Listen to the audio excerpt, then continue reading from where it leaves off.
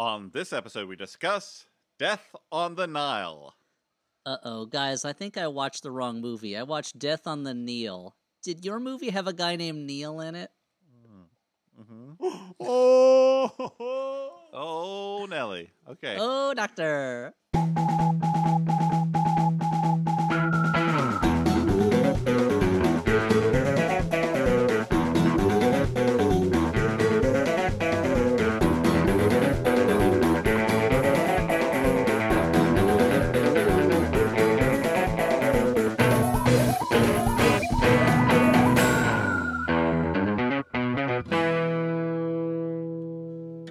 Hi, this is Charlene, Stuart's husband. Take two. Hi, this is Charlene Wellington, and I just wanted to make a statement on behalf of the Flophouse regarding the recent Supreme Court decision about Roe v. Wade. And if you are shook, we are also shook. And I just wanted to mention that we don't quite know the way forward, but there is one, and we're all here together. Hey, everyone, and welcome to the Flophouse. I am Dan McCoy. Hey, it's me, Stuart Wellington, recording live from Detroit, Michigan. And it's me, Elliot Kalin, recording live from Los Angeles, California, but that's not a new thing. It's not new. Well, my thing's different. Tell you. That's true. Yeah. What I'm you doing here- in Detroit, Stu? I'm here in Michigan. My parents celebrated their 50th wedding anniversary. That's a big deal, guys. I'm and- sorry. Half a century. Were you expecting an applause break? I can. I applaud was if you expecting want. an applause break. Yeah. Okay, So well, Sorry. Alex just looped that in, throw in an applause break. But so my cousin who owns a little bit of lakefront property on Lake Huron hosted a family get-together, and I got to see a lot of my family who I have not gotten to see in years. And I got to ride a fucking jet ski, and let me tell you, I used to think people on jet skis were assholes. Changed my mind. They are thinking the right way. They are living life to its fullest. Of course, it's also possible that you're an asshole now, and that's why. That's why you Yeah. don't Oh see my You it. may God. have made the shift. Oh no! Do I have to look at myself in the mirror? Have I become an asshole? It's fine. I mean, just check your butt in the mirror and see. But you know, so just like in the movie, just like in the color Michael purple, Jackson just song, take yeah. just take a mirror and just check your undercarriage and see what you find down there, because it might Oh. surprise you. Yep. Yeah. So, what do we do here on this podcast? We talk Oh, about oh. Topeka, Kansas, and Yeah. movies. Yep, and and This movies. is, let me say, this is a this is a podcast where we talk about a critical or a commercial flop that usually of recent provenance. This month has been kind of more or less the flop house and more the mixed review house. I would say that Old and this film, Death on the Nile, kind of reviews were a wide range. You know some what? People Well, you really could've- liked them. I don't want to jump ahead, but Yeah. you could technically call this movie old because it takes place in the past. I mean, no. I I mean, you guess can call the so. movie old. You So, technically Dan, I can guess, call any movie old for any reason guess- you want. Dan, what you're saying is that the last couple episodes haven't reached our full remit of bad movies, and we haven't said much about Topeka, Kansas at the Yeah. time. So if you're a Flophouse We're going listener and through you're disappointed, a midlife that- crisis. yeah, and you're disappointed that our movies lately have not been full-fledged flops, well, maybe come join us August 7th. August 7th, yeah. we're going to be at the Bell House in Brooklyn, in New York. We're going to be talking Morbius. That's right, the movie America loves to hate in the form of memes. It's going to be August 7th. That's a Sunday. Doors 6:30, show 7:30 at the Bell House in Brooklyn. Go to thebellhouseny.com, I believe is the, let me double check. Yeah, thebellhouseny.com for tickets. That's the Flophouse Live, our first live show in 2 years. Yeah. And you can see it if you come on down to the Bell House, our favorite venue over in Brooklyn, New York, And August 7th. and you'll get to hear us say stuff like starring Jared Leto Atreides and other kinds of great jokes like that. Don't give them away, Stu. Don't give them away. Oh no, I'm already gassed out. I'm going to need to tap someone yeah. else in.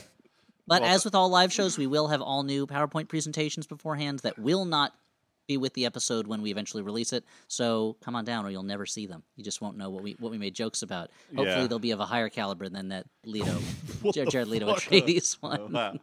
Thanks for addressing that our mission creep, Elliot, with the live show.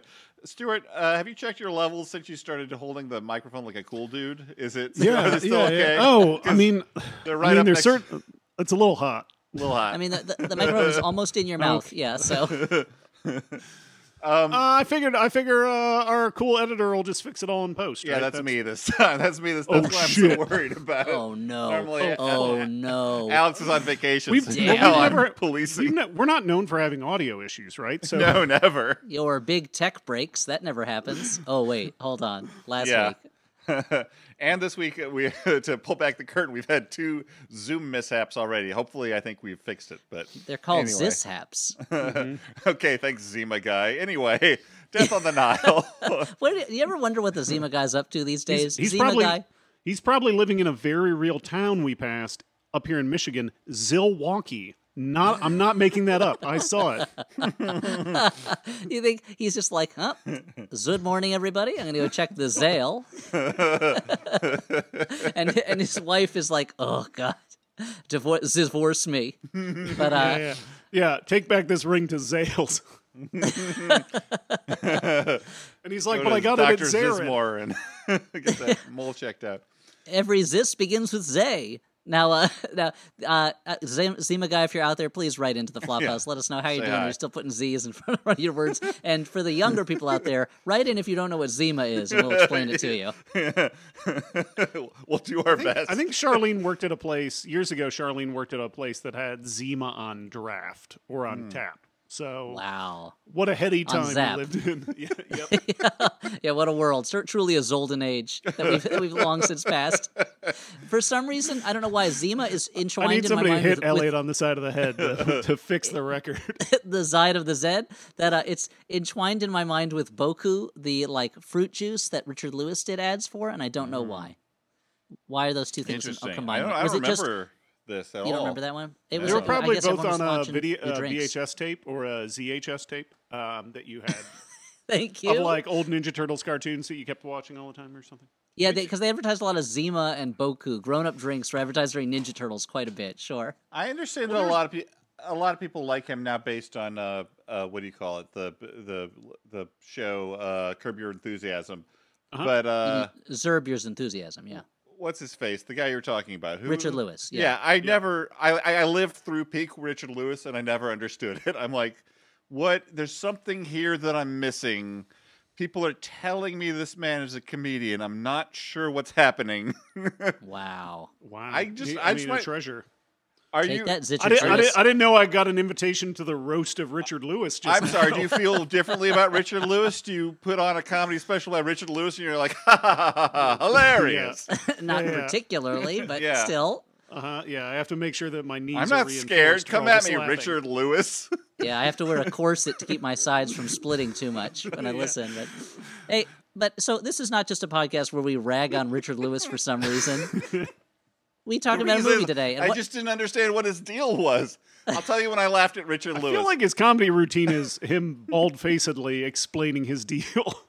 yeah. yeah, I think so. I guess I just didn't find it funny. I found It's him not funny. exactly like an Emo Phillips type riddle that you have to unlock. Yeah. Oh no, I find Emo Phillips hilarious. That's how they're Yeah, because different. Emo Phillips is a master joke writer. He's hilarious. Yeah. Richard Lewis made me laugh once when he in Robin Hood Men in Tights when he says, Yeah. Sure. "I have a mole." Yeah. That made I me also laugh. like when Tracy Ullman says she changed her name to Latrine. It used to be Shithouse. He goes, "It's a good change, a very good Yeah. change." Okay, Richard Lewis. You know what? I'm back. Yeah. Pretty funny in Men When in he's in, Tights. when he's in the hands of second tier Mel Brooks, you like him. So okay, Yeah. everybody, let's talk about this movie today. It's called Death on the Nile. I am so curious to talk to you guys about whether you found this movie as blindingly obvious in its mystery as I did. I certainly did. Audrey early on was like, "So what do you think happened?" And I said, basically exactly what happened. I mean, this is Yeah. before the 2 other murders that are just to cover up the initial murder. But anyway, This is it's a very dour mystery. It's not a fun mystery. And a part of this is they didn't know when they cast Armie Hammer that he would become synonymous in the minds of America with drinking human blood. But still, and devouring people's bodies. It was a Yeah. cannibal thing, right?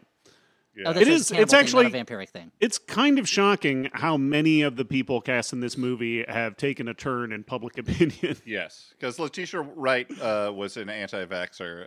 And Russell Brand is a asshole. Is himself. I mean, but they knew that going in. That's Yeah. not a new thing. That's that when Russell Brand is one of the more restrained performances in the film too. It's an interesting movie that you're watching. Not that they're particularly over the top performances, but let's get into it. Death on the Nile, the movie that it dares you not to guess the mystery ahead of time.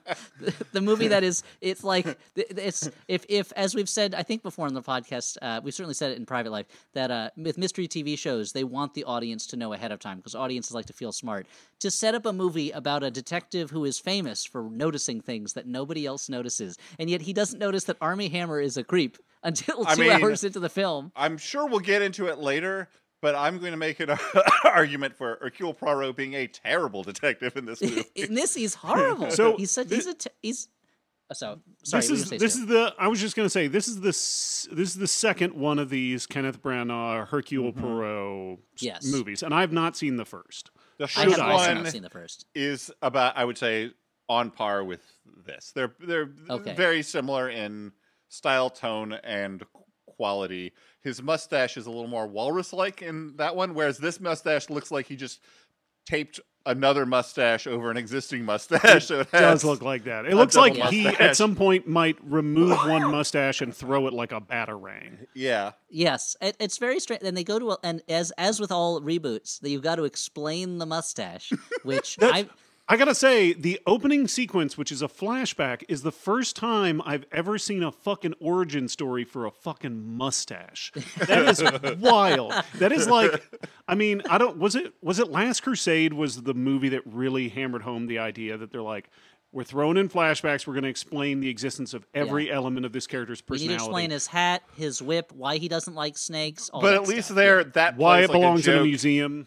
because it's like, oh, all this stuff happened in rapid succession on one day, and that's kind why of he's called funny. Indiana. Yeah. and also that we hadn't seen that so much in movies before, so it was Exactly. like it was kind of enjoyable. It was so stupid. So if that covered every element of that character's personality, I guess the most important part of Hercule Poirot's personality is his mustache. Well, certainly Yes. to Kenneth Branagh, because I will tell you, the rest of Hercule Poirot as shown in this film is not the Poirot I am familiar with. Well, so tell me about that, because I'm really only familiar with the Poirot Albert Finney plays in the original movie of Murder on the Orient Express, which I have to say, that character is so weird and so bizarre in the way that he does everything, and just you get the impression that he is a very off-putting man, and that people only have him around to solve mysteries. Whereas Hercule Poirot here is he's just a respectable, sophisticated gentleman. I think that both of the big movie Poirots, you've got Albert Finney in Murder on the Orient Express, and you've got Peter Ustinov in the other Death on the Nile and Evil Under the Sun. Both of those focus on Poirot's fastidiousness. Either like Finney is a little more on the serious end, and Ustinov plays it all for laughs, which is part of the character. But David Suchet is the one that everyone points to as sort of being the definitive. Is he the one who did him on TV? Yes, I've seen pictures of him. Just as Jeremy Brett is often pointed to as the definitive Sherlock Holmes, and Tony Shalhoub is the definitive monk. Yes.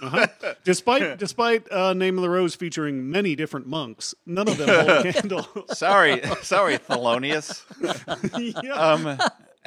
Anyway, no, but so like the fastidiousness, I guess, is something else that is done in Branagh's version. Although here Branagh interprets it sort of as full OCD. Like there's a scene early on where he must have an even number of desserts. But Poirot in the in the stories is more of a sort of a kindly listener, and like he's just a gentleman who's like a little too.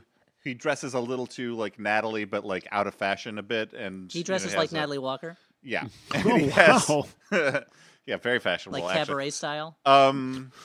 No, but he's like a bit of a fancy pants, but like maybe a little out of date. But he's a nice man who people, open up to, and that's part of his thing. I see. And as opposed to going to each person and accusing them of being a murderer. well, that's what I wanted to say. say. Like this, this version of Poirot, like usually in a story like this, you have like the police detectives, the dumb police detectives, and like Holmes or Poirot or what, like who just want to accuse people because they don't really care. They just want to make a collar, and the main detective is the one who actually cares about the truth. And here, like it's like, well, we don't have those characters, so let's just have Hercule Poirot go and accuse everyone in turn, as if he's like, well, you had a good explanation. Now on to the next person I'm going to accuse. And just he's like barreling around the place like a rhino. Like I don't He's understand. incredibly unsophisticated in the way that he gets information from people, and literally dead bodies have to like fall in front of him almost, or like evidence needs to be dredged up out of the sea. By or out the of end river, of this it's the thing, Nile. 5 people have died. I do not think this is a successful case in the annals It's of not a Poirot. great case case closed, for Hercule. Yeah. Now, if it's not I- going on his best of list. Certainly, yeah. When I the don't- AV Club does top 10 best Hercule Poirot cases, this is not as most effective. So if I don't maybe this is better at the end of the episode, but if I was going to like take a dive into Hercule Poirot stories, where should I start, Dan? Stories like the book. I mean, like everyone Or movies or Yeah, TV shows? watch an episode or two of the David Suchet TV show. I mean, like it's going to be that kind of a little too slow, cozy feeling British production. But David Suchet is a great actor, so it's fun to watch him do his version of the character. I mean, like, look, I don't think that movies have to be Good? accurate to Oh, the to the source original. material necessarily, but there has to be a reason or an improvement, or like if it's something like Batman where we've had like 82 Batmen by now, you want to find a new angle on it, so maybe you go a little nuttier And with the angle but- could be put Colin Farrell in a penguin outfit. but we That's haven't the had Poirot on the screen since like in the movies, at least since like the late 70s, early 80s, so it's like Until Murder on the Orient Express, the new one. yeah, so like it's weird to me that this version is so unrecognizable. But anyway, Well, let's talk about it. Let's get into the plot of this movie, huh? Because it is a movie, like I said, it is daring you to imagine a more complicated mystery than actually is brought forward.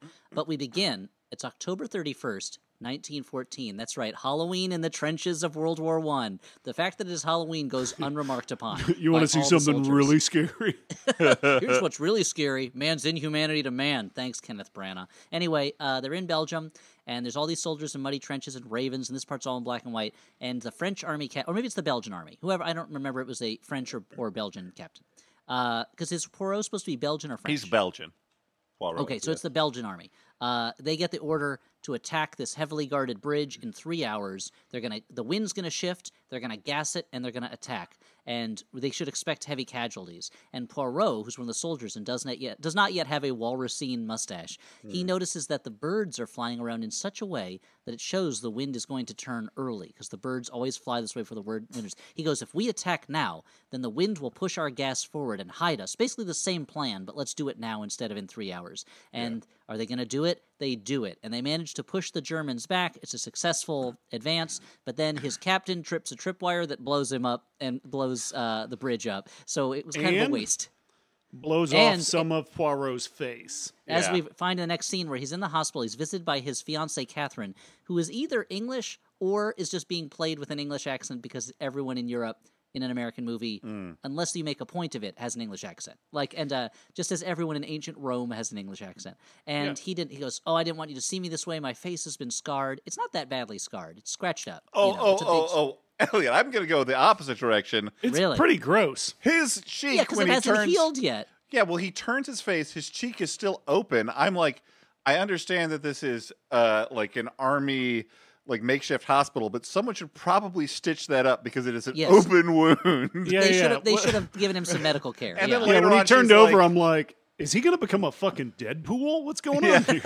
And then she's like, you could grow a mustache to cover it. I'm like, honey, that is not going to get covered by a mustache. mean, Although he it should- magically he- is for the rest of Although the it movie. does in the movie. Well, That's the thing. That's what I'm saying.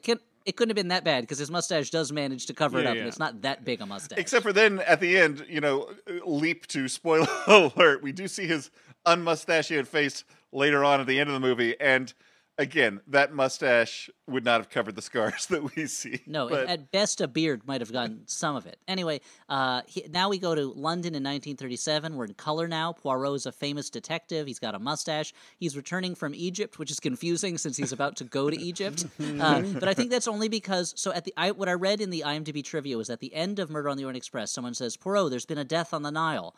And that sets up the sequel, supposedly. Except in this sequel, he bumps into the mystery. He's not told to go to Egypt for this murder. And so I think they just needed to explain that away, that he was just in Egypt for a different mystery, but he's going to go back for this one, which is dumb. Yeah. And so he goes into like a jazz club, and that's where we first meet some of our other characters. Let's go through. And while Hercule Poirot is too busy arranging his desserts in a pyramid on his table and having one too many for him to be happy, we meet some of the other characters. We meet Salome Otterborn, who is a renowned jazz singer, and her niece, Rosalie Otterborn, who says that Salome's not going on stage until they get paid, which is how you had at the time. That was how you had to be when you were a black performer. If you didn't get paid before the show, there was a big chance you were just gonna get stiffed. So that's as far as I know, until the end of her days, that's how Aretha Franklin still operated. Was if you wanted her to perform, you had to hand her either a cashier's check or a bag full of money. And then she would count it before she would go on stage because she'd been cheated so many times in the beginning of her career. And we also meet some sexy dancers dirty dancing all over the dance floor once the music starts. That's Armie Hammer as Simon Doyle and Emma McKee as Jackie de Belfort, and they are engaged, and they might as well be having sex on the floor. It is just super steamy, especially for 1937. But I guess they didn't invent sex nowadays. They had it back then too. So that was So wait, you're talking about the dancing between Emma and him, not even what happens then with Gal Gadot. Gal Gadot hasn't shown up yet, but she's about to. Yeah. Because that's crazy, and we'll talk about it when it comes up. Sorry. So Jackie and Simon, they're just all over each other. There is a part where Jackie bends down in front of him and he kind of like thrusts his pelvis into her butt, which was not a dance move in the 30s. I'm sorry. I mean, maybe, I don't know. His tongue rolled out and turned into a little carpet, and she walked up and down it. I mean, the way it's so obvious, it's so much over on the nose that his tongue might have as well turned into a phallus and gone, "Ooh boy," and then went back into his face, And so Gal Gadot shows up. She's Lynette Ridgway. She is a wealthy heiress, and she's a friend of Jackie de Belfort's. And she introduces them, and there is instant steam between her and Simon. They look at each other super attractive. Yeah, as if they were the reincarnations of long lost lovers, and they dance in a very funny choreographed way. Absurd, his old flame is witnessing the new flame and looking sad, and it would be enough for them to dance close enough in any other movie, I think. But they fall just short of doing the Dirty Dancing lift. He actually does lift her up, and I'm like, you just this new lady, you're dancing like this. But it's also he's trying to get a job, dude. Yeah, it's true because Jackie then asks that Simon can get a job as the caretaker on her new estate that she just inherited. And we got another great mustache. Better the way Armie Hammer dance, I guess. And he is when he meets Gal Gadot, he is such sleaze smarm from moment one. From moment one, you can read all over him that he is a bad dude. He is not a sincere, well-meaning person. And it's just like Max von Sydow showing up in Minority Report, where you're like, oh, the bad guy just walked into the room. The devil just walked in. Great. I wonder if he'll turn out to be a bad guy. Oh, your name's Louis Cypher, huh? Okay. Take my mom. Let me just check. There is a ticket here for a D Evil. That's your name. What does the D stand for? It stands for devil. So your name is Devil Evil? Yes, but I'm a perfectly nice man, and I should be your friend. Okay. And at the end of the movie, I can't believe Devil Evil betrayed me.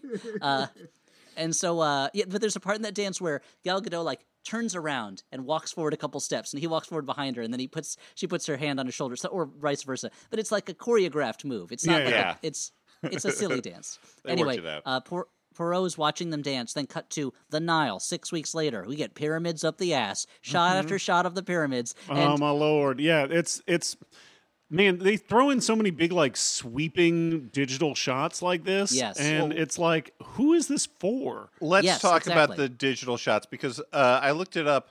They were going to shoot this in Morocco. It was actually shot in England, and one would think, oh, this is like a COVID thing. This was all shot in 2019, so it wasn't even a COVID issue. They they held the movie for a while. Decided to not have anything real in the movie. I think that there are like a couple of shots that are peppered in there that some second unit picked up. That shot of a crocodile eating a bird out of the air, like snatching a bird out of the air, that was real, right? Very realistic. The crocodile said, "Sorry, folks, didn't mean to make us watch that."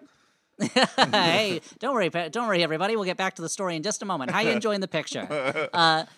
The crocodile. It did hurt the realism when the crocodile turned to the audience and said, "It's a living," and then went back under the water. But and then Hulk Hogan came out and like, "Hey, crocodile, stop eating all those birds and let people watch the movie that they paid good money for." Let people enjoy the movie, or the Hulkster's gonna go wild on you. So here's what got to me about these pyramid shots. Every time they go to an Egyptian site, they go to Abu Simbel and stuff like that.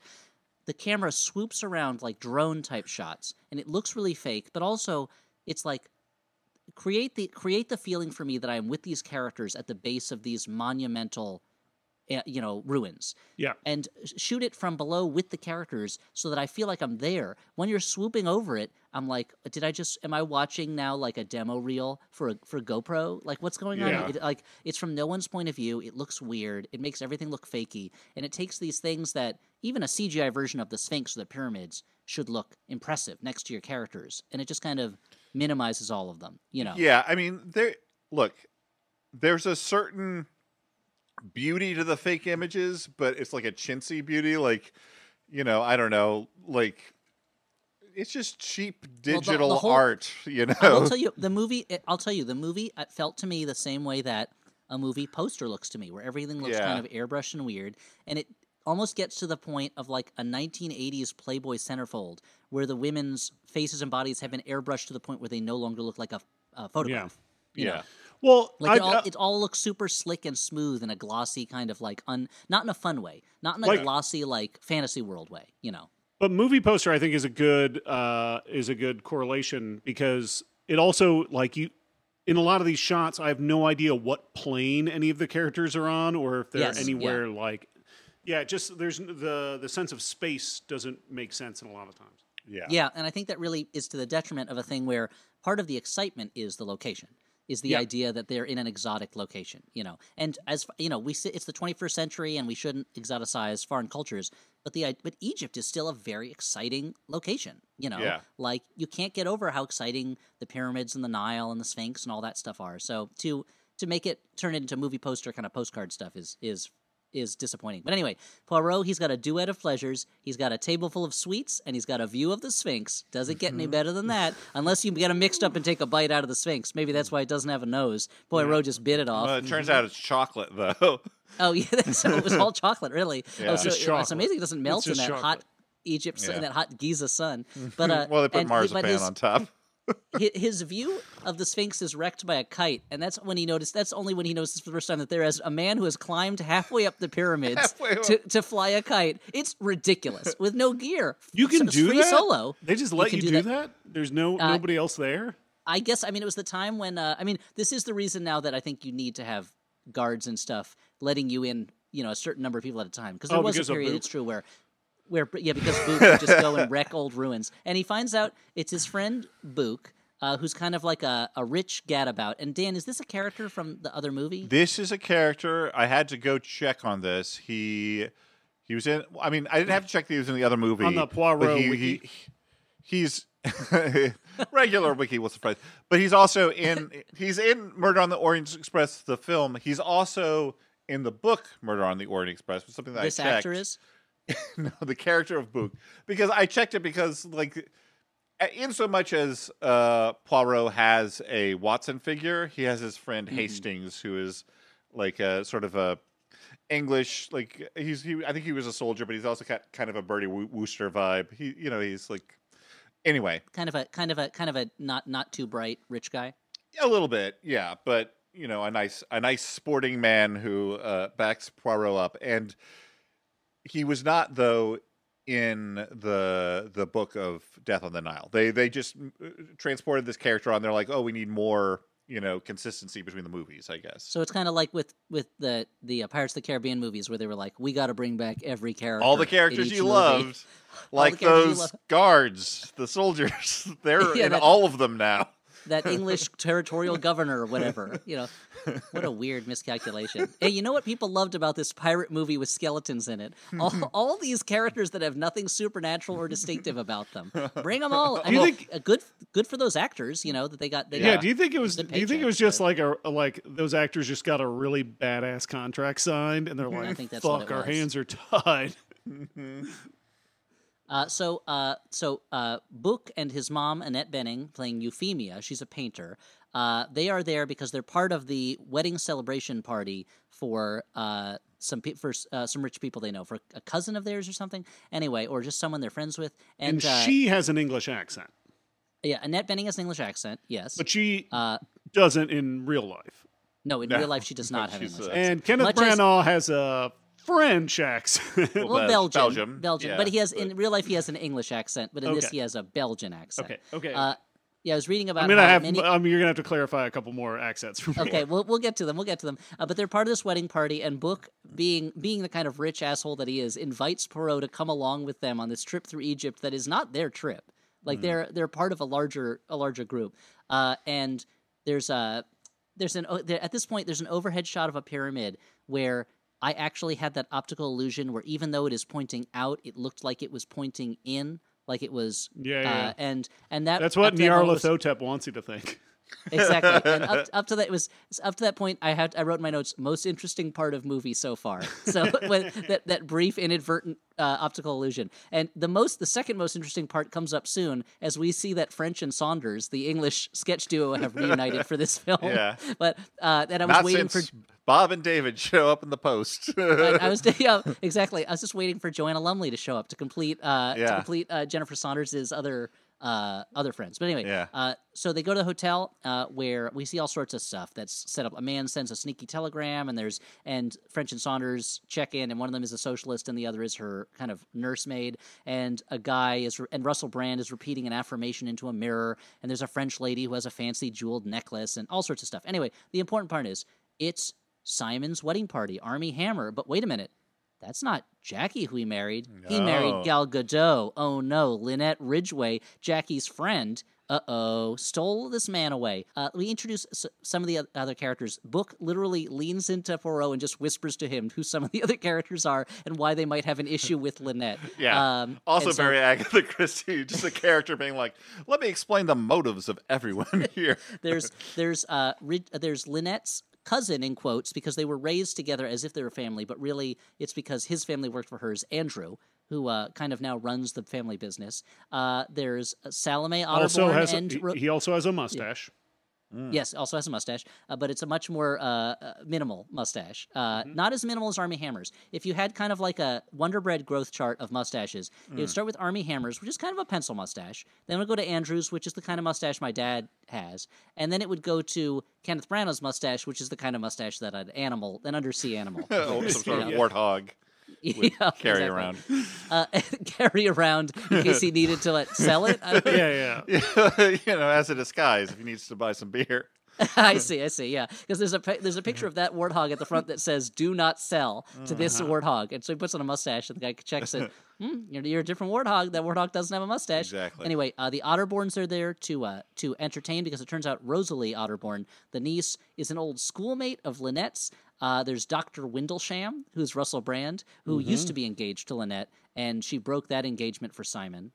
And some other ones. Anyway, everyone's having a great time until Jackie shows up, Simon's ex-fiancée, horrifying Lynette and throwing them off to such a point that they all leave, that they just can't have fun anymore. They've got to go. The next day, they're all at some kind of Egyptian bazaar. Hercule Poirot saves Lynette from a CGI snake that almost bites her. Oh yeah, that was really scary. That's one of the many moments where I'm like, I don't know that this movie understands why people like cozy mysteries. Like they feel they need to like beef it up with like a snake attacking her. I think partly because this movie, spoiler alert, as we'll get to it, the murder doesn't happen until an hour into the film. Yeah, We're halfway it's through the crazy. film before the murder, which is And you would think which that is you would spend weird. that time like getting to know these characters and building a puzzle box. No. No, most of that time Not is spent really. watching them dance to music over and over again. Or there's a lot of wealth porn. Like most Yeah. of the movie is wealth porn. It's the idea of like 30s rich. You know, you get on a boat and you have everything you want in the world on the boat. It's like 50 Shades of Grey that way, where the movie is not really about transgressive dominant sex. The movie is about, look at all the stuff rich people have. Isn't it amazing? I have a private plane. I have my own boat. I have a castle. That kind of stuff. So Simon and Lynette, they ask Poirot to help them with Jackie, who has been following them the whole trip. And and Poirot's like, well, I solve crimes. She hasn't committed one. I don't know what you want me to do. I'm not a Yep. bodyguard, you know. The But it is Poirot, also- the it is a- Italian Belgian I guess we got Elliot's Halloween costume picked out. Yeah, I think I'm going to be Poirot, the poor man's version of Poirot. And Lynette is like, I'm sure Jackie's going to commit a crime. Stick around. Yeah. And Poirot talks to Jackie to kind of try to convince her to go away. And she's like, Simon still loves me. I know it. And I still love him. And look, I have a gun. And like this, then Poirot falls for Wild this hook, line, and choice. sinker. Yeah. And Poirot, he tells the Doyles, Simon and Lynette, he goes, just go home. You're rich. Why do you have to gad about the Nile? Just Yeah. go to your house and enjoy being rich at home. And Simon's like, yeah, let's do it. And he Lynette's sings like, a song no. about du poisson.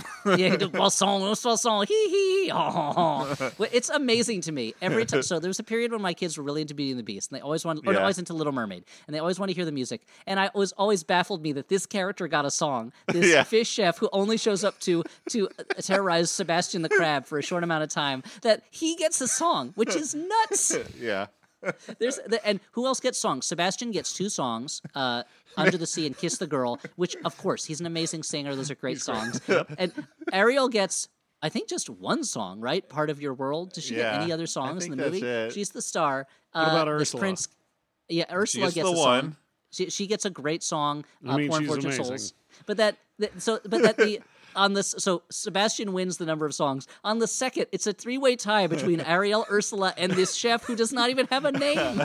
I like to think that Menken and Ashman had this song. They're like, oh, we wrote this song for a French chef singing about fish. We have it in the trunk. We just gotta Yeah. work it You into know our what? new next project. Is there any way we can use some of that material from that singing restaurant we wrote material for that closed the first night? They said it'll be like Jekyll and Hyde's, but singing instead of scaring. Yeah.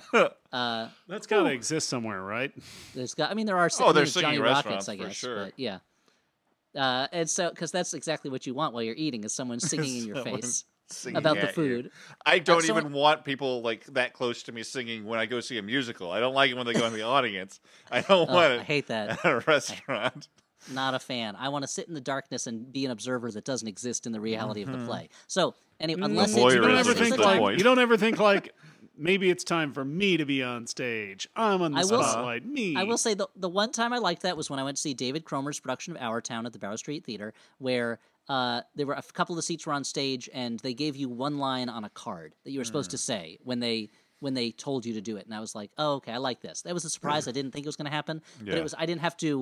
I didn't have to react in the moment to a performer trying to embarrass me in front of the audience. Yeah. Like I didn't have to dance and pretend I was having a good time, or that I pretend I was hypnotized or something. So anyway, that was all David good. Cronenberg's production of Our Town.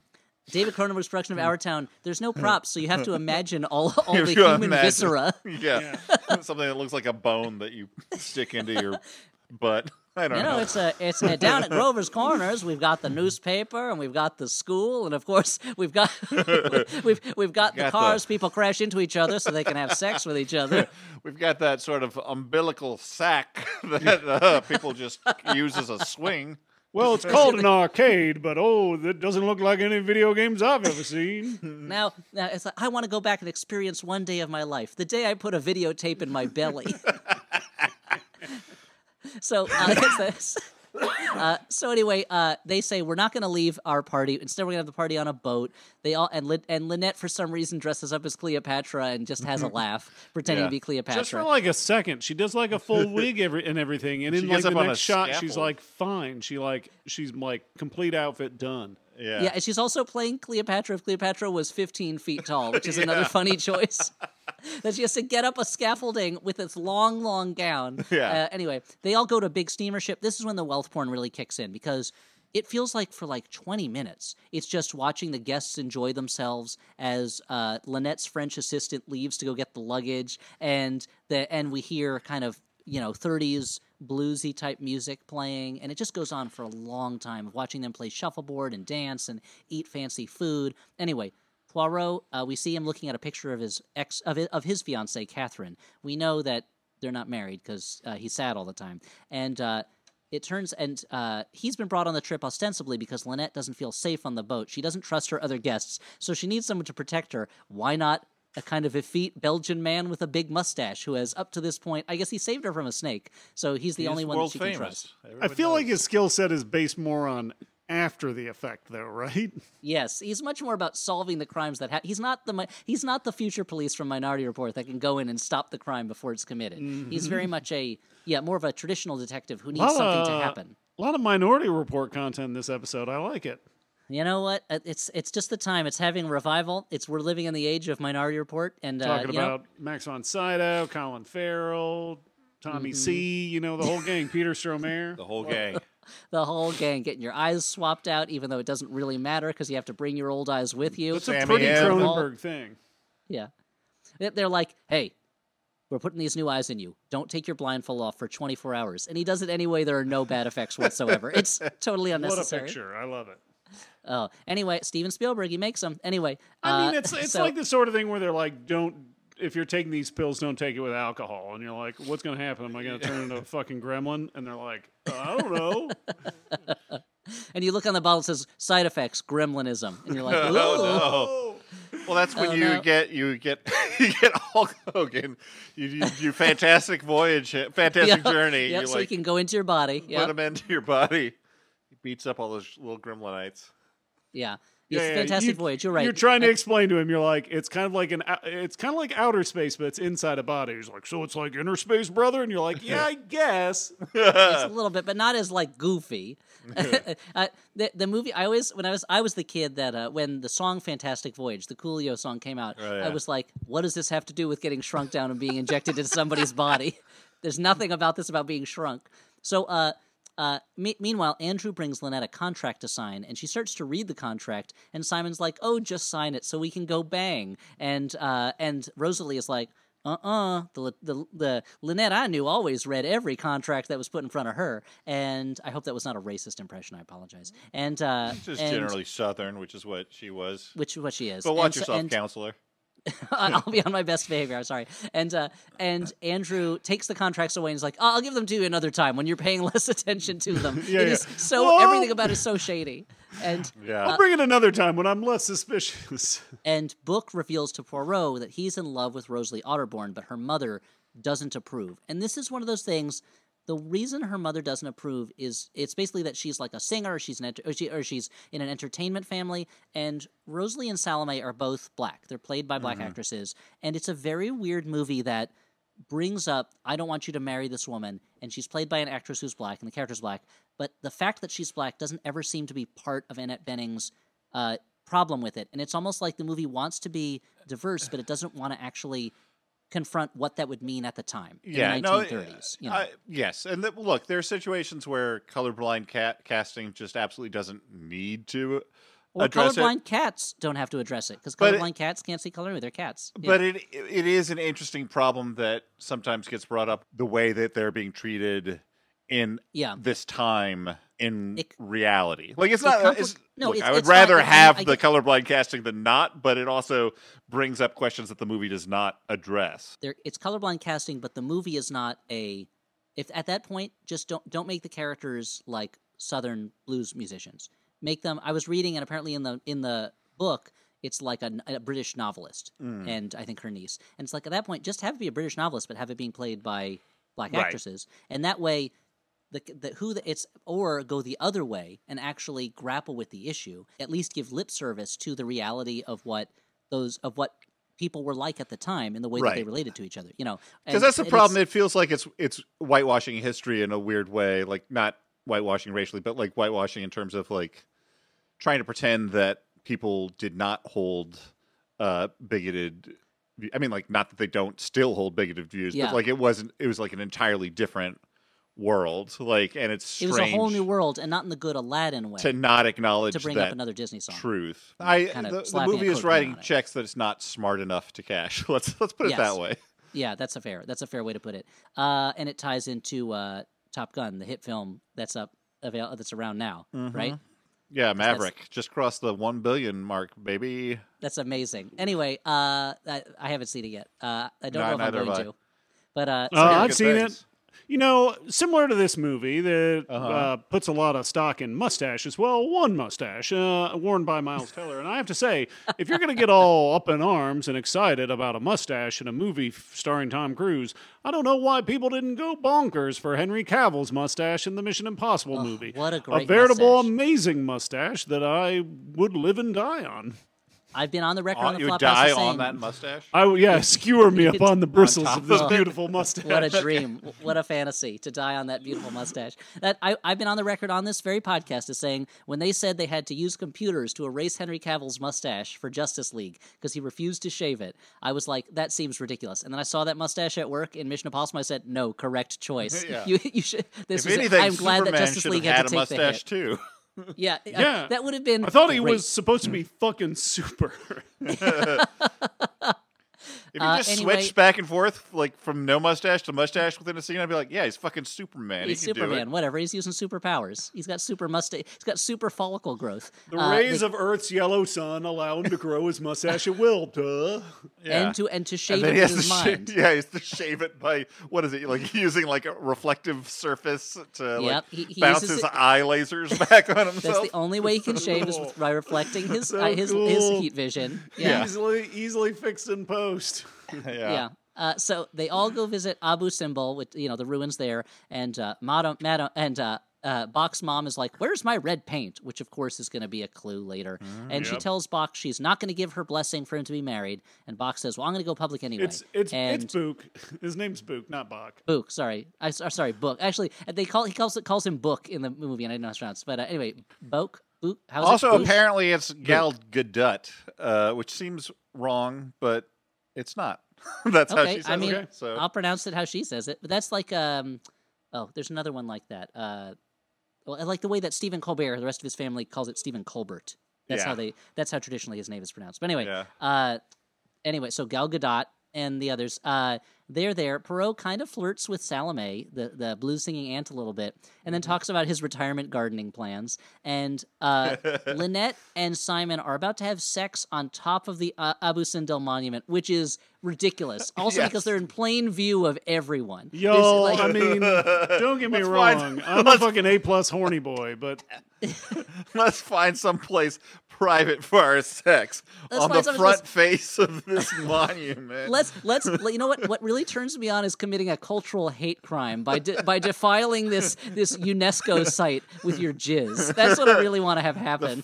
the constant fear that I will slip on this dust off this rock. love it. And Yeah. plunge You my guys, death you guys don't mid-coitus. understand true passion. Maybe you need Lynette's to watch like, a little movie called Crash. I guess so. Lynette is like, I don't know, and Simon is like, I can't get hard unless there's the risk of a mummy putting a curse on us. That's the thing. So I I'm thought that into was it. what the death was going to be, and never once in the movie is it brought up the idea that they were cursed by defiling the site, which should have been what the No. movie was about. Frankly. Yeah. And so it should have turned out that the Perot was wrong, and it's like an ancient Egyptian ghost. But anyway, a rock falls and narrowly misses hitting them, and that's when a sandstorm forces everyone inside.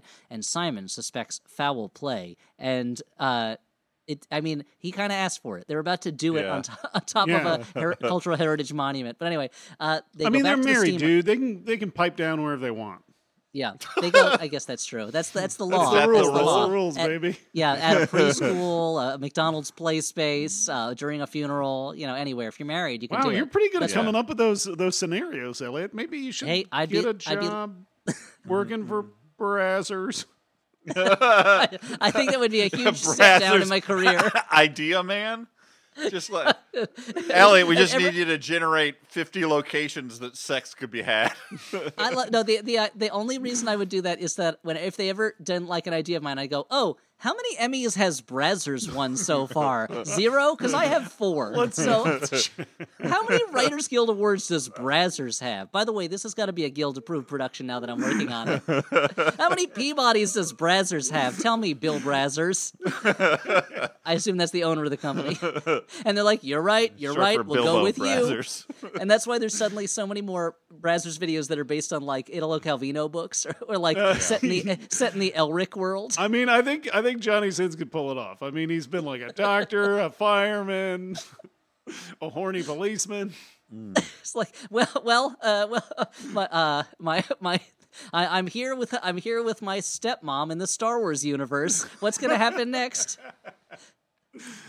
Anyway, Okay. there's only one room for the both of us on the Death Star. I That's don't know what's true, going to yeah. happen. Anyway, so they go back to the boat, and Jackie is already there. Lynette's like, throw her off. And Simon is like, she bought a ticket. We can't. But I thought they had rented out the boat. Like, I don't. Yeah, it's I asked Audrey this too. I'm like, I thought that she made a big deal about buying the boat out. It's the same scene where she, like the trailer, and enough champagne to fill the Nile. But apparently she had bought the boat out to a certain stop, and then Oh, I see. she joined. So yeah, the stalker joins later. That's Pennywise and ex-fiance foolish. That's Yeah. the problem. So Lynette and Simon, they tell Poirot they're going to go home now. Poirot has some champagne to celebrate their leaving, and he starts feeling sick. And Jackie tells Poirot, I still love Simon, and he loved me once, and love doesn't go away. And Poirot says, I was in love once, and I lost the woman I loved to an attack during the war. She was coming to visit me, and her train was bombed, and that loss turned me into the man I am now. So perhaps losing you is what it takes to losing Simon is what it takes to put your life on the right track. And by the way, this is one of the look again. I don't know, man. A better movie, do what you want with the characters, but I found it very irritating in this movie that they felt like they needed to add this haunted backstory to Poirot and make a big deal about how he's a lonely man who wears a mask and all this stuff. Where it's just the detectives that we remember, they're just that thing. They're this broadly drawn character that is super smart, cares about the truth, and then has a couple of lovable eccentricities, and we don't care whether they change over time. We don't want them to. The scenario changes around them, I wanted to see him bumble around and then talk about how there's a hole in the donut, like a donut hole. Exactly. Give me a monologue like that. That's what I want. Something about donuts. Yeah. Just I feel like I gotta say, There's not enough donut talk this week. It should be called Donuts on the Nile. as somebody I'm not big into mystery fiction, so I kept thinking back to Knives Out, which is kind of built on the same thing. Exactly. And I feel like that movie spent so much it spent time with the characters and established very simple motives without having somebody constantly telling you that shit. I don't know, obviously none of the characters matter. They're all invented. They all exist in this CGI glossy universe. But it just nothing matters. But then they try and make you give a shit, and I'm like, that doesn't work at all. I don't know. Considering they spend so much screen time showing you how fun it is to be rich in 1937 and be on the Nile, and so little screen time, making you understand or care about any of the characters, and it's it kept reminding me of the recent version of Tinker Tailor Soldier Spy. Yeah, I couldn't remember the order where it was obviously Colin Firth, spoiler alert, is the mole because he's the biggest name in the cast other than Gary Oldman, and it was kind of similar here where it was none of these people are none of them are of the same stature as the other characters in terms of screen time, in terms of the force that they're allowed to show on screen. Convincing motive. Yes, in terms of that's that the ultimate killer has the most obvious motive of all of them. When it's probably your aunt who pretends to be a socialist killed you for money or something. I don't know. Or that doesn't. You know what? Kenneth Branagh, the character who is the milksop, who's the weakling. Clearly, he did it because he's jealous of losing his fiance. All these characters that there's no reason to suspect them. Well, but also, not giving them enough to sink their teeth into. This movie tries to distract you with CGI Egypt and CGI snakes, but it's like Yeah. the whole point of making a movie like this is like, all right, if you're gonna make an old fashioned star studded whodunit, then like do that, like get interesting stars and then focus on like give them really hammy, meaty roles to play. This movie feels like it's constantly cutting away from like one uninteresting thing to a less interesting thing. Yeah, And, well, it's and like this they, movie has stars. Like, there's a lot Yeah. of names in this cast. There's a lot of, I mean, there's a lot of people you could give real stuff to, and like, really skilled and great actors. But I'm not a huge, again, murder mysteries are not my favorite type of thing usually, and I don't love the original. Certainly Murder not on in the real Orient life. In real life, I don't like them at all. I'm not a fan of murder at all in real life. But in the Going out on a original limb. Murder of the Orient Express, Ingrid Bergman's in it at playing this maid character. She has essentially this one long monologue that she gives that won her an Academy Award for supporting actress because it's an amazing scene. But and other than that, she's not given that much time otherwise, but she's allowed that scene, and it gives you just enough reason to wonder if she did it. And so it's Yeah. like you just give each of these characters like a moment where they get to shine in and of themselves as opposed to Yeah. just set dressing for Poirot to bumble around with, and it would have made it a stronger mystery because I wouldn't have guessed who it was before the mystery starts. Like Yeah. It's I- the sweaty, evil-looking guy with the mustache. the guy who's always sweaty and seems like a creep. I guess it couldn't be him. Oh, it is. Anyway, Willing to raw dog it on a fucking monument. yeah. Who am I exactly? Who am I going to suspect of murder? The guy who's about to have sex in front of all of his wedding guests on top of an Egyptian ruin? Probably. Yeah. So anyway, Wow. we're about to get to the What murder a though. prude. Look, yeah, well, sorry. Sure.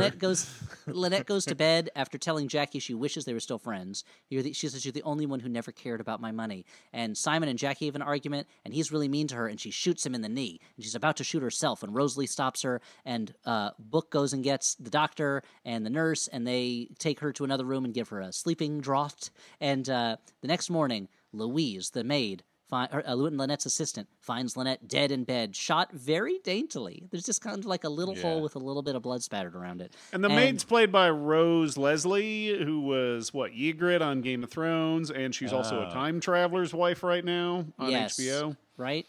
Is it? Okay. Yeah, she's on. Yeah, she's in Time Traveler's Wife. Married She's to not- Jon Snow. The character? No, the actress married, the actress married Kit Harington. Okay. Oh, I didn't realize it. So it was a real Dreamhouse situation. Yeah.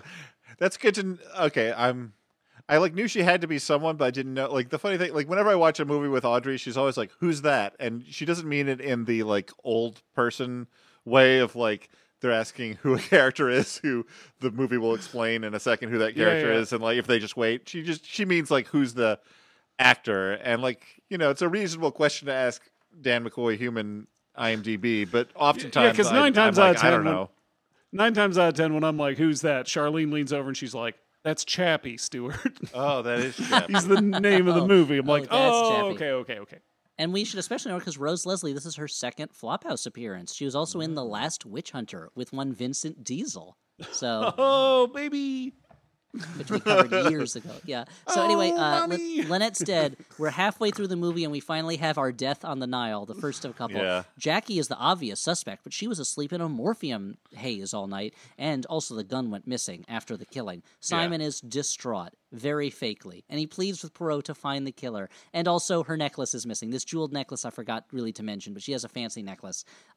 Poirot investigates, and the maid is like, "I was engaged once," and Lynette paid off my fiance to leave because she didn't, and she said she was saving me from a man who only cared about money or whatever. And everyone's cabins are searched for the necklace. Poirot questions Dr. Windersham right next to Lynette's body in the meat locker of the ship. We're going to spend a lot of time in that meat locker, which is kind of a hurt locker when Dr. Yeah. Windersham is there because he's hurting emotionally. And each of these questionings, as we mentioned before, are more in the line of like he just like seems to pick someone at random and accuse them and go, and- "Why'd you kill Lynette?" and But they're like, "I do it." didn't," and he's like, "Okay," and then he moves. They on almost to the next person. almost always give a speech that explains. It kind of makes you think why they would have done it. And then Yeah. there's a little twist at the end And where they're like, so, "But like- actually." Poirot is like, "Can I see the?" He says to Andrew, "Can I see the contracts you wanted here to sign?" Which is not the right accent either. No. And he says, and Andrew's like, "No," and Poirot goes, "Because the contracts would have given you control of her money." And he's like, "How did you know?" And Poirot's like, "It's like I knew it, and I'm not Poirot. Yeah. Like it was obvious." But he says, "Maybe you were stealing from her. You killed her before she could see it." And Andrew goes, Better. "I carry. That's a better.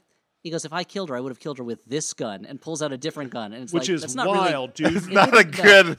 and it's not a good argument. Hey, I couldn't have killed her with that gun because I kill people with this gun. It's like, wait, A gun not like me? Murder her? No. or you're like, that can't be my signature. I use this pen. Well, you could have used another pen. Like it's Poirot. He deduces that I got the nursemaid- impression that he pulled out the gun in a way to also kind of end the conversation and be like, Yeah. let's stop this line of questioning because I have a gun. How'd you like to grow a mustache over the other side of your face, buddy? Let's. It goes to both sides of the face. That is what a mustache Okay, well, I'll give does. you a scar that you'll have to grow a beard. I don't know. I'm trying to make a threat. Just stop talking to me. So he goes through all the other ones. Anyway, he deduces also very obviously that French and Saunders are lovers. They're not really a boss and nurse, but actually lovers and have been for a long time. Poirot, being the hero, of course, embodies all 21st century progressive values, so this doesn't bother him whatsoever. And Jennifer Saunders has an American accent, but in real life, she has an English accent. Yeah, Yes, thank you, Stuart. thank you for pointing that out. I appreciate Add it that. to the big board. And anyway, and eventually and we find out that Salome Otterborn carries a gun of the same caliber that killed Lynette. Anne Bancroft finds the missing necklace in her things, and Poirot reveals. Annette Bening, right? That's what I said. Yeah, what did I say? You said Anne Bancroft. Yeah. Oh, I said Annette. I'm sorry, I meant Annette Bening. Anne Bancroft he is gets a his different person. ABs mixed up. Yeah, that makes sense. That makes sense. Annette Bening, Anne Bancroft, a bear. I get them all mixed Yeah. up. And so, and Alec Baldwin. I can't tell the difference between Anne Bancroft and Alec Baldwin. It's impossible. Yeah. Alien versus Bedditor. Arby's roast with a little R beef with a big B. Yeah. Aliens versus Bedditor, you Yeah. said. Yep. Yeah, Aliens versus Bette Midler. Whoever wins, we lose. So Poirot, this is time for him to reveal to Book and Rosalie that he was secretly hired by Annette Bening to investigate Rosalie to see if she's fit for Book, which is something that nothing before this moment has given us any reason to believe, but that's fine. And he's very flattering. He says nothing but nice things about the Otterborns, but Anne Bancroft is like, I still disapprove. And Yeah, Rosalie Annette is like, Bening. Yeah. oh, sorry, why I literally wrote it wrong in my notes. Annette Bening says, sorry, what are some other ABs we can compare it to? Hold on. I don't know. ACBC. I don't know. Let's not. ACBC, that's the caveman metal band. Yeah, sure. Yeah. And I think that song, You Shook Me All Night Long Before Christ. Because Yeah, and so I mean, Rosalie. I'm back in furs. It's caveman. Is Letitia Wright's character's Rosalie? Is that the character name? Yes, Rosalie? yes, Letitia Yep. Wright's character is Yeah, Rosalie. like she's.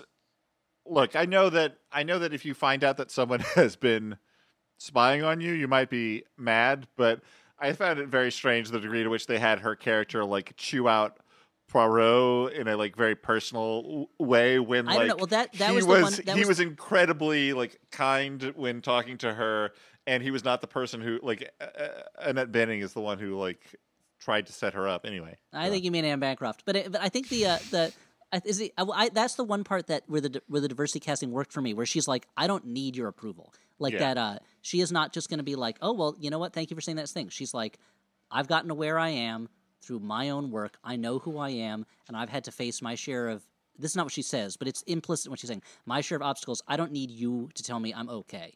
I know I'm good. You're like, No, that, there's that, I certainly- like that part of it. You know. There's certainly that subtext that adds a lot of flavor. It's like to the only part of the scene. movie that has subtext. So I was But- like greedily slurping it up, you know. But yeah, I don't know the degree to which like there was then like a personal like I think you are a weird, fussy, stuffy. Yeah, she does get a man, little. She I'm gets like, a little hey, personal. In And then insulting Benning way. was the one who was like not approving. He loves you. Anyway. Hey, look, yeah, he is a weirdo, but still. Anyway, also, he's not that weird. I think they're all they're all talking about the other version of Poirot. They've all seen yes. they've all seen the other movies, and they're like they're talking about Poirot as if he's like what's his name from the Big Bang Theory, as if he is if he's way on the spectrum and has trouble relating socially with other human beings, which is not the case. And it feels like the Poirot the movie wants to give us is one that is like an eccentric man that doesn't interact well with people, but he does. He's super charming all the time. So it's strange for her to talk about him like he's weird. Anyway. Yeah. Anyway, all this argument is interrupted by when they find the body of Louise, Lynette's maid or assistant or whatever, personal assistant, and Andrew accuses the doctor of doing it, and they fight while Poirot goes into a sort of detective fugue where everything gets hazy and he starts seeing clues, like he enters his memory palace somehow. Yeah. And her throat had been slashed and she'd been thrown overboard and had gotten caught in the wheels of the steamship, and that's how they found the body. Almost as bad as if she'd been thrown overboard and lost her memory, and Kurt Russell finds her, and and now then she's he got to start takes a whole new life. advantage of her, basically. Yeah. And so Poirot and Simon, they interrogate Book, and Poirot now spins a tale accusing Book of what was going on, and he says, "That's crazy, but I will admit I did find Lynette's dead body because I stole the necklace and I witnessed Louise's murder, but I don't want it to all come out." And he admits that and he goes, "But if I admit it, what's going to happen?" And Poirot goes, "You'll go to jail for theft." And he's like, "Oh, well, the killer was," and then he gets shot from someone far away. And Poirot chases the killer and somehow loses them, even though he seems to be 2 inches behind this killer. Every step of the way. It's basically a Scream movie at this point. It's also like let's drag out this interrogation for the longest possible amount of time before he actually says who the killer is, and Poirot's like, "Let me say the thing that will make you not want to tell me who did it." Even if you're gonna later on be like, I don't know, maybe you got to turn yourself in to if you're gonna give evidence or whatever. That's not what you're dwelling on at that moment. But if you had built him up as someone who is constitutionally incapable of not following rules of some kind, like that the law is ironclad for him, and if you spent less time trying to explain that he's a wounded soul who doesn't trust love and doesn't feel comfortable loving, and instead built him up as a man who lives by kind of rules and logic and rationality, and so he can't help himself with saying, "Look, you're my friend, you can help me with this mystery, but if you stole something, you have to go to jail, but still help me." Well, especially it doesn't make sense considering that, to jump way ahead later on, as they're leaving the boat, the guy who was stealing money from Gal Gadot or what, he's like, "Are you going to turn me?" And he's like, "Not as long as you return it. Everything's fine." It's like, okay, you were going to make that exception for this random guy who was actually stealing money, but this. But you could say it's because he's learned the lesson of that his friend has died, and so it's like, possibly, but that is not a connection. It's a strange. It's a strange lesson to learn, but anyway, Poirot, he finally does it. He assembles everyone in one room. This is what we've been waiting for the whole time. Yeah. He has a gun in his hand, which he doesn't really do anything with, thankfully. And he gets Andrew to admit that Andrew was the one who tried to kill them with those rocks. Again, another crime Andrew probably should have to pay for is attempted murder with a huge boulder. Yeah. I mean, not to mention the unconscionable bro crime of coitus interruptus. Yeah. But Stuart, what were you going to say? Yeah. He's on trial for being a boner killer. Yeah, he goes, "You, Andrew, I find you guilty of cock blocking." Yeah. This is a very serious crime in France, which is not where I am from. I am from Belgium. Yep. And he reveals that eventually he gets around to revealing the most obvious thing, that it was Simon who killed Lynette and Jackie killed the others. But wait, he got shot in the leg. It was all an elaborate plot involving a fake bullet and then a real gunshot Staged afterwards. fight to provide Jackie and him with alibis, with airtight alibis, and they were been working together since the start. It was their plan for Simon to seduce Gal Gadot so that they could then kill her and steal her money. By far the most obvious solution the movie could have provided. It is the most obvious thing. And now that they're caught, they have one final hug, and Jackie shoots one bullet through both of them. So wait, there's a moment of, okay, so the final moment where she's like, "But you have no proof." And he walks over and he picks up, he says, "The proof is the handkerchief." Yeah. which Army Hammer had used to muffle the sound of the gunshot when he shot himself in the leg, Yeah. had been tossed overboard and was found dredged out of the Nile. Tossed overboard, the handkerchief lost its memory. Kurt Russell found it, took advantage of it. Yeah, all that. Yeah. And Poirot says that blood, if left in the water, becomes brown, but this paint becomes pink, and he reveals the handkerchief, which is pink, which doesn't make sense to me, because didn't he use the handkerchief to muffle the gunshot to his leg? Yeah. I think, well, or maybe, Well, yeah, I don't Then it would have remember. been blood, right? Unless he bleeds paint, which is 'cause possible. Did he use the, because I think what it is partly is that he used the handkerchief to staunch the bleeding in No, the first because place, maybe? And no, so he used did. He paint for... did use it as part of his fake thing with paint, but Stewart is correct also that there was like a thing about a handkerchief muffling the gun. I don't know because if that he was had the handkerchief a was different hidden. one. I don't know. He had Yeah. stolen the handkerchief and then he hid it earlier, and he pulled it out when he shot himself in the leg. Yeah. Look, I'm just going to say it's like that Wayside School story where the kid counts wrong, but he always gets to the right answer. They're like, what's Okay, 3 plus 5? okay. And he's like, 3 plus 5, 1, 2, 8, 9, 7, 6, 12, 8. And like, okay, well, you got to the right answer, but you used faulty math. I think it's the same thing with this. As long as Poirot got to the exact right answer that everyone on the Look, boat yeah. Fair. And I'm only just 5 saying, people if they had to die. pressed him on it, they might not have had to kill themselves. Yeah. That's true. That's a fair point. What's the other thing? They just like wait there for a long time. Like no one tries to take the gun away from Jackie. They or don't try to anything. escape or anything like I that. don't know, Like it's and Poirot doesn't have like jurisdiction to arrest them. Like I don't. It's also one of those things where it's like they're killing this person, they're killing that one. Kill Poirot. Like kill the guy who you think might solve the mystery. Like and no one cares about him. He doesn't have like. It's not like anyone on the boat is like, now I'm going to pick up the mantle of being the great detective. Who could it be? Who had a motive to kill Poirot? The murderer. Now I must solve who the murderer is, and then I will know who killed Poirot. So Was you're it saying me? I when have a Jackie motive. used that tiny little 22 to snipe Book in the throat, silencing him, she should have just shot Poirot instead. Since the other person in the room was the person she was plotting with and knew who the killer was also, yes, exactly. She should have shot Poirot and then maybe shot Book too. I don't know. Or Like, not, and because then at that point, Book doesn't have to worry about going to jail. Yeah. that's true. I And guess he's what I'm saying terrified is, that he might also you're- get shot. this is just advice from me. Again, I don't approve of murder in real life, but if you are a character in a murder mystery and the detective is on your trail, kill the detective. Like that's I don't know why you're not solving the problem by killing the witnesses that could tell the detective about it. Maybe kill them later, but kill the detective is your immediate threat. So just go after him. Ugh, Yeah. boy. Although again, he certainly is not seem to be working with great speed since 3 characters die before he uncovers yeah. the killers who then kill themselves. So I guess case Pretty closed. impressive Good body job count there, Jason Voorhees. But you know that Poirot. Then later he goes. He should have gone. Yes, technically I figured it out before they killed themselves, so that goes in the fin pile. It's a win. Technically, technical win. So Should have then been later called we. Deaths on the Nile. Yeah, and everyone gets off the boat the next day, and they're all super gloomy. And Poirot, he can't bring himself to ask Salome out. It seems like awkward timing, but 6 months later, we see him at the club watching her rehearse, and he doesn't have a mustache anymore. Oh, maybe he is ready to interface with the world and reveal himself, and no longer hide behind his questionable gifts as a deducer and his hair on his face. Truly a life-changing adventure for Hercule Poirot. For the Flophouse, I'm Elliot Kalin. Okay. It's the kind of postscript to a movie where you're like, what?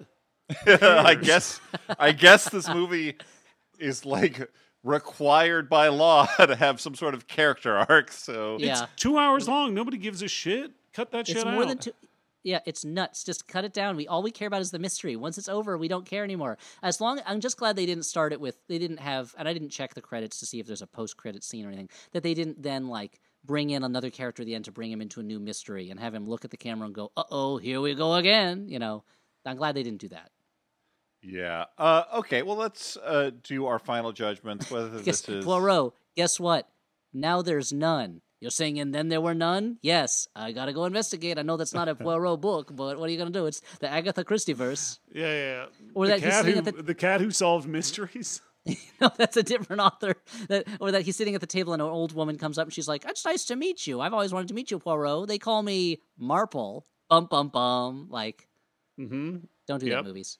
Okay, so let's do final judgments. We talked a lot about Death on the Nile. Yeah, whether this is a good, bad movie, a bad, bad movie, a movie you kind of like. Here's the thing, like, whatever. This, whatever.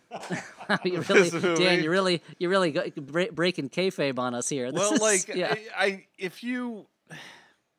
the thing, here's the tough thing about this, because if you like this kind of movie, this is going to be acceptable for you. Like, you get like, not a pure high. This has been cut with a lot of other stuff. It's not going to give you what you want, but it's got some of the elements.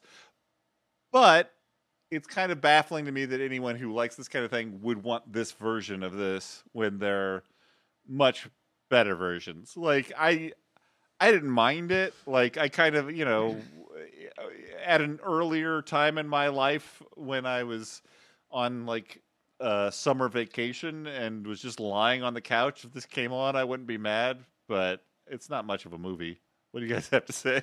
Yeah, I think that's that makes a lot of sense. Like, it's almost like if you're a fan of this thing, it's almost like you're a fan of hamburgers, right? And you're driving down I-95 and you're like, I could really go for a hamburger right now. And you pull in and you go to a Roy Rogers and you get food that is technically a hamburger. So I guess you're not wrong, but it's not really the best version of that thing. But I guess it's all you got right now, so you might as well enjoy your fucking Roy Rogers hamburger, you maniac. Wow. Yeah, I'm gonna. I mean, I'm grew up on Roy Rogers fried chicken, so I'll just ignore Stewart's Roy Rogers slander. Although their other products are not great. But yeah, it's like this movie is not terrible. It's perfectly passable and decent.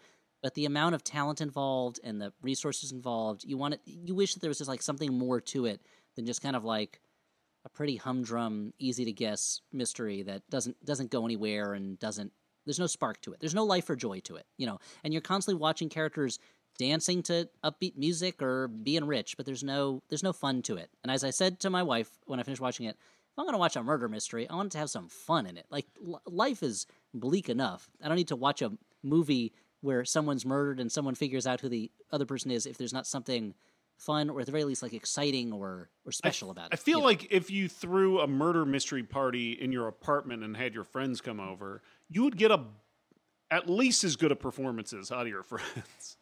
Yeah. Wow. Okay. Yeah, they should have called this dinner I have theater cool on friends, the Nile. is what I'm saying. You do have cool friends too. Well, your friends are also you're friends with the Worcester group. So yeah. Hal Lublin here with breaking news on a revolutionary form of entertainment, professional wrestling. For more, we go to our correspondent, Danielle Radford. Professional wrestling is the craze that's sweeping the nation, featuring fisticuffs and colorful costumes. But who can help us make sense of this world of body slams? Lindsay Kelk has the answer. Sources tell us of an amazing podcast called Tights and Fights, filled with discussions of the absurdity of professional wrestling, plus all the sincerity and hilarity that you could shake a stick at. Listen to the Tights and Fights podcast every week. Find it on Maximum Fun or wherever you get your podcasts. And your old-timey radio. Hey there, I'm Ellen Weatherford. And I'm Christian Weatherford. And we've got big feelings about animals that we just gotta share. On Just the Zoo of Us, your new favorite animal review podcast, we're here to critically evaluate how each animal excels and how it doesn't, rating them out of 10 on their effectiveness, ingenuity, and aesthetics. Guest experts give you their takes informed by actual, real-life experiences studying and working with very cool animals like sharks, cheetahs, and sea turtles. It's a field trip to the zoo for your ears. So if you or your kids have ever wondered if a pigeon can count, why sloths move so slow, or how a spider sees the world, find out with us every Wednesday on Just the Zoo of Us in its natural habitat on MaximumFun.org. Listen and subscribe wherever you get your podcasts. Hey, so this podcast, the one you're listening to now, is sponsored in large part by listeners like you, overwhelmingly. But we also have some sponsors who have businesses or services. This time, Squarespace is happy to help sponsor the Flophouse. It's the all-in-one platform for building your brand and growing your business online. You can stand out with a beautiful website, engage with your audience, and sell anything, products, content, and even your time.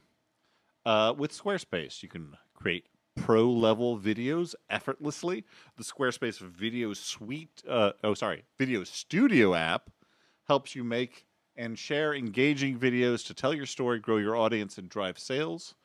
You can sell your products in an online store, whether you sell physical or digital products. Squarespace has tools you need to start selling online. And all Squarespace websites are optimized for mobile. Content automatically adjusts so your site looks great on any device.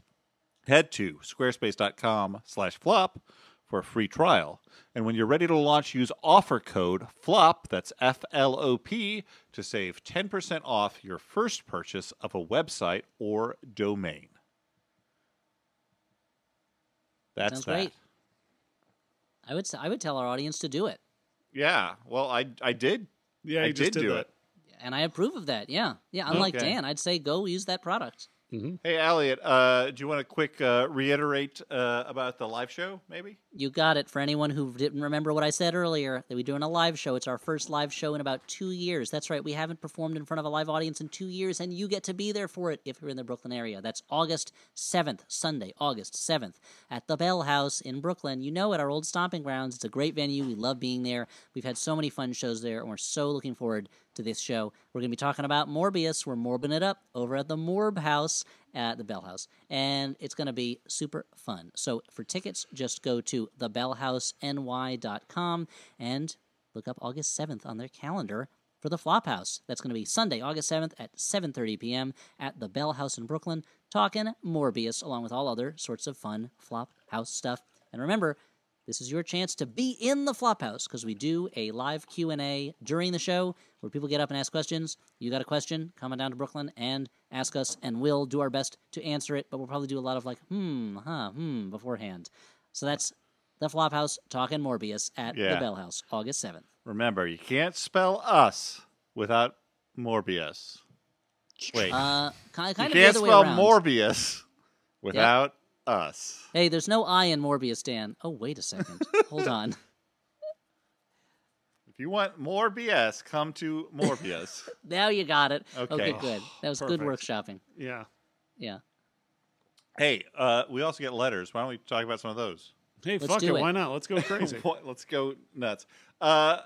This one I can't. I can't find who's. I'm sorry. I'm really sorry. Okay, I I'm guess really Elliot Nile sorry. Vamp. So, what's new with your No, kids? no. dude? I looked for it. I cannot find it. That's why I'm. But This anyway. is what's called an unforced error, where a letter that nobody knew about ahead of time can't be found. Yeah. No. I have the letter. I'm saying I can't find the name of the person who sent it. It's not on the letter. I don't need to talk about my whole workflow to you. I just don't have it. Okay, Anyway, fair. here we go. On a recent road trip to the mountains, my oldest kiddo mentioned how much she's grown to love the Flophouse theme. It's not that she listens to you guys, but rather it's because the Flophouse is my default podcast of choice when we're on a long trip, and now that ditty has become the theme song to our family travels. As the Great American Road Trip is a fairly universal experience for many kids, what was the song or songs that you most associated with those hot summer days spent in the backs of overpacked cars from your childhoods? Apologies for not having a movie question. That's fine. All the best. That's all right. Well, he mentioned those summer days, Dan. Let's also not forget those summer nights. Oh, shit. Tell me more about the songs you listen to in the car. Tell me more about the songs you listen to driving far. Yeah. My Dan? parents had a best of Billy Joel that they played a lot. While I was in the back listening to a weird conglomeration of early cassette tapes of mine. I had Perhaps the oddest one was that I had the Nutcracker Suite and would love to listen to that. I mean, that's not What? odd at all. It's beautiful music, Dan. No, but I mean, you don't think of kids being like, "Let me put in my Nutcracker Suite tape." That reminds Dan, but that reminds me of. I mean, I do. I love the Nutcracker when I was a kid, and we listened to it all the time. But that reminded me of my guys are first year. dorks. My first year at the dramatic writing program at NYU, one of my fellow students, who I will not name, but he's a lovely person, the teacher was like, tell me some of your guilty pleasures. What kind of movies do you watch as guilty pleasures? And he was like, well, I love 5 Easy Pieces. And it was like, well, I don't think you Fuck understood the off. question, sir. Yeah. No, he's a good guy. But I also That's had hilarious. a couple other ones I had early cassettes of mine were the B-52s, not one of their early better known ones. I had Good Stuff, sort of their last gasp of having an MTV hit, and I had the Wayne's World soundtrack. Was a Whoa. does that make me cooler, Stuart? A lot of metal songs in the Wayne's No, World you're soundtrack. super cool. Yeah, you're the coolest dude in the world. Hey, guys. Hey, everyone who's listening. Dan's pretty fucking cool, okay? Why don't you calm thanks. down? Yeah, chill out. Let's see. With my parents, it would kind of depend on if it was my mom driving or my dad. I did do a lot of road trips as a kid because I played on a youth soccer team, and our club team would play in soccer tournaments all around the Indiana state area. My mother would usually play the Rocky Horror Picture Show tape, which I loved and would sing along to. And and my dad's big one would be like, I always think of like Bob Seger. That's like dad music, right? Bob Seger. Sure, Totally sure, is. yeah. Yeah. Old time Dads rock and love Bob roll Seger. and all that kind of shit. Turn Against the page. the Wind. Against the Wind. Hell yeah. Yeah. Elliot? Well, it's funny that you mentioned Billy Joel because certainly my family listened to Billy Joel a lot growing up in New Jersey, and we go on long trips. But for whatever reason, the album they played the most was Stormfront. So like Down Easter Alexa and stuff. That's tied in my mind with to memories of being in the car for long trips. But whenever we started a trip, we had to start with our trip starting song. It was never called that, but it's the song my dad would play, which was the Final Countdown by Europe. And Really? So, yeah, when we'd start on a drive, that's what he would play, and then immediately take the tape out, not interested in any other songs that Europe has to offer. And then the Billy Joel would get pumped in. And the other one is the Best of Queen. That was a big tape. Yeah, in I our can see family. that. Yeah. Hey, here's another letter from a listener. This one I do have. It's from Rick, last name withheld, who writes, "Your Night of the Juggler minisode made me think of my wedding. My wife was born... Interesting. Explain. Okay. My wife was born and raised in the Bronx, and we were married in the church she'd gone to since she was a child. I, on the other hand, was born and raised deep upstate, and 70s and 80s portrayals of the Bronx, like Night of the Juggler, had my relatives believing they were braving an apocalyptic hellscape to attend. Now, this was in 2003, but to be fair to them, even now I can't immediately call to mind a fictional Bronx that is not a lawless wasteland or gangster incubator. They were surprised to learn the Bronx has many non-hellscape neighborhoods, and it is possible to spend quite a lot of time there and never see a burned-out building or a baseball fury. My question is, have you ever been surprised to visit a place and find it didn't match the image that fiction had planted in your head? Keep it floppy. Rick, last name withheld. I'll quickly say, just off the top, because mine is not interesting because it's basically the same one. As someone who grew up in the Midwest and who, grew up in the 80s and saw all of these 70s versions of New York, by the time I made it here, out of college, came here, I had assumed it was going to be, the hellscape that it was painted to me all my life. And instead, I'm like, oh, this is like a very nice collection of neighborhoods. Like nothing in that is accurate anymore. I mean, many of the things were never accurate. There were not all that many baseball furies roaming the streets at any point. But what Even do you in guys the Warriors, there's a pretty small number of baseball Yeah, furies. just a few baseball furies overall. Yeah, like 9. Yeah, I mean I was disappointed to see that I didn't have a good view of the Canadian mountains from the Bronx. Yeah. Yeah. I don't know. Like, I feel like, man, like New York's such a boring answer, but it's kind of true. Like, I first moved to Brooklyn, and I assumed it was going to be this like tough place, and it was just kind of a quiet little neighborhood. Yeah, I don't know. For me, so Dan and Stuart know about this, and I'm not sure I went to Mexico, and it wasn't all sepia toned. Mm-hmm. Yeah, they had other colors there, and it was well, similarly. So in 2013, I was part of a Daily Show USO tour of Afghanistan, and Dan and Stuart, I'm sure, are aware of this, but I don't know if I've ever mentioned it before on the podcast. I possibly have. Yeah. And it was very eye-opening to see not just that Afghanistan is a very different place than movies would have you believe. Like, the movies would have you believe that it is a place that only exists for American soldiers to show up and constantly be blown up or disillusioned about life, and that the country itself doesn't have its own things or people that live their own lives and are not that the country was not designed just so that foreign countries could come and have wars there and then leave, but also that life in a war zone was very different than movies lead you to believe it is, and like that the movies, because they want to be exciting, I guess they lead you to believe that it is just constant danger and constant action and constant, either horror or thrills, but really it's a lot of people spend an awful lot of time sitting around waiting, and it's there's more of a kind of soul-killing aspect of it in that way, even in the moments when there aren't action. But it was just a really amazing experience, and it made me wish that someday I'd like to go back in in more of a peaceful traveler sort of way, because it's a beautiful country. And in the movies, I feel like any place America goes for war is presented as inherently sinister or, at the very least, strange and incomprehensible. Whereas in Afghanistan, it was very easy to see kind of like the beauty of the place and of the people there that I got to interact with, and it was really fantastic. So it's a place that hopefully I'll get to go someday, just on a regular trip.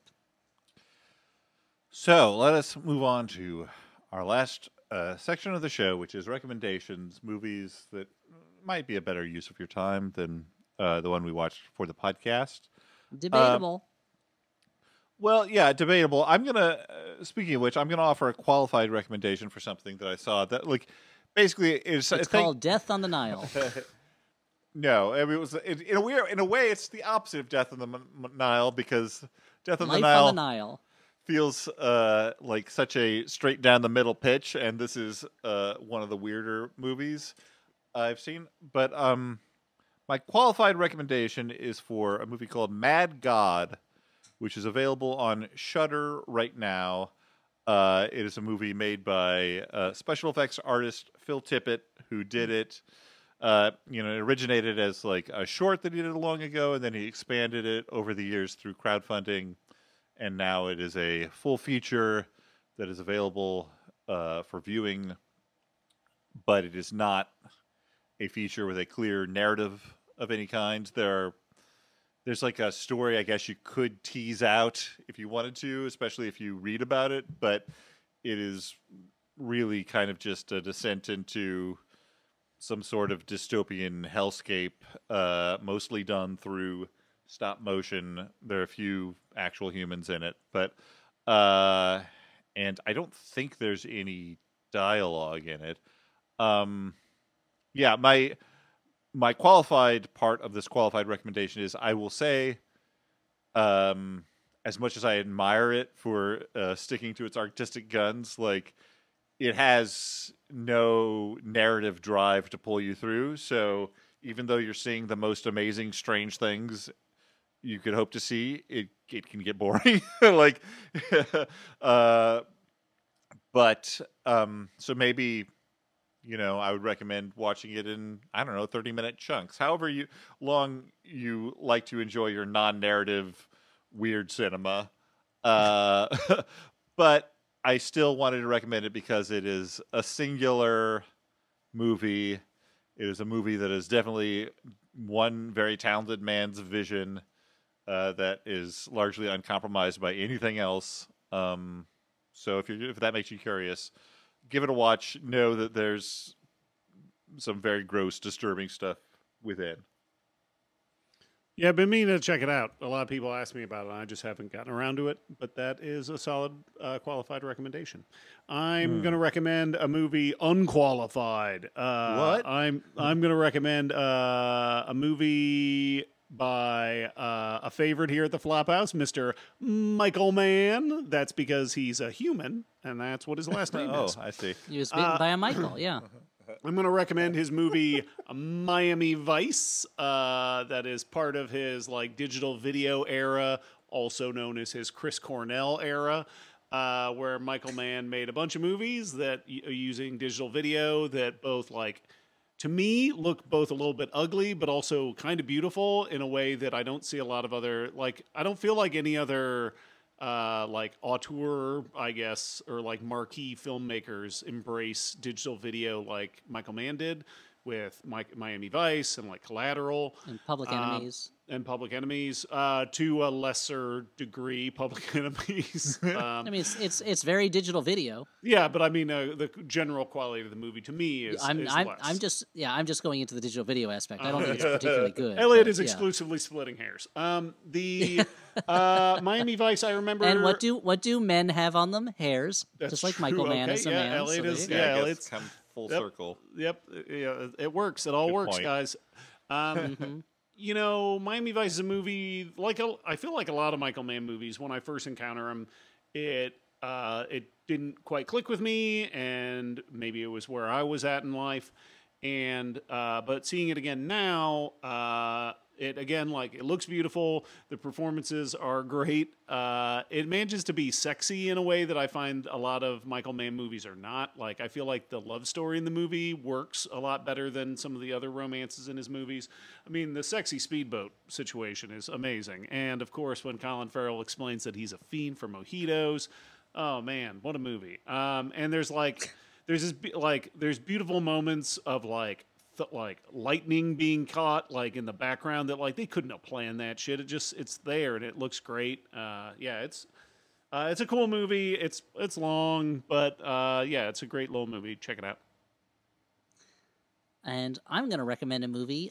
Watching this movie, which is not Murder on the Orient Express, but is related to Murder on the Orient Express, it reminded me of a movie that involves a murder on a different train, the Trans-Siberian Railway, that I wanted to recommend. And that movie is called Horror Express. This is from 1972, and it stars Christopher Lee and Peter Cushing, and the poster says Telly Savalas, but he doesn't really show up until the last third of the movie, and he doesn't do very much. But it starts out, it's a movie set in the early 20th century, and Christopher Lee has found a sort of frozen primitive humanoid in the Himalayas, and he brings it with him, and it appears that it is getting out of its case and murdering people on this train. But the real explanation is much stranger. And so it's a real fun movie. It's a little silly, but it really, as opposed to Death on the Nile, it really goes in directions you don't necessarily expect it to when it first starts up. And it's just fun. It's great to see Christopher Lee and Peter Cushing doing a movie together, always. This is not a Hammer film, but it feels like a Hammer film because those two guys are in it. So that's Horror Express. Sounds good. Three great recommendations. Three great recommendations. Well, that Three unqualified recommendations. No.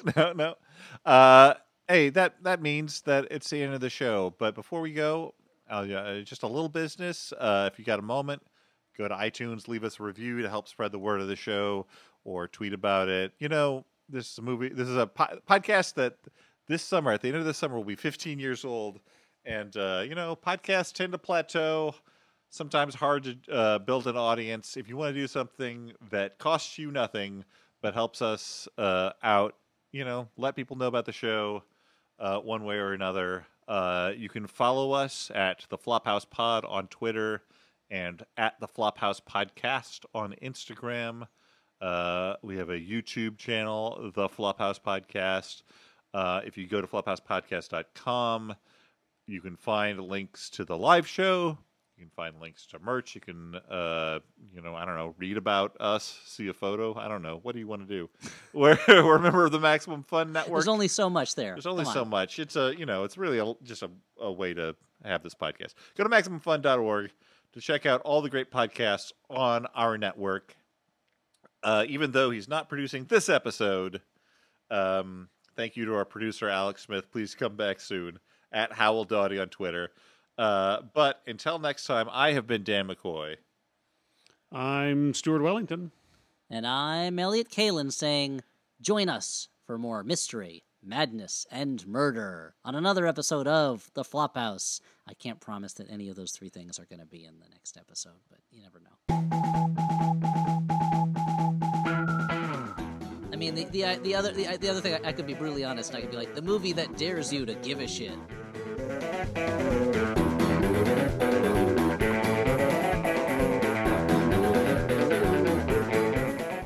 Anyway. And what about the vibes over there? The vibes? Well, I get the feeling there might be a vibe shift soon. But right now, the vibes are pretty good. MaximumFun.org. Comedy and culture. Artist owned. Audience supported.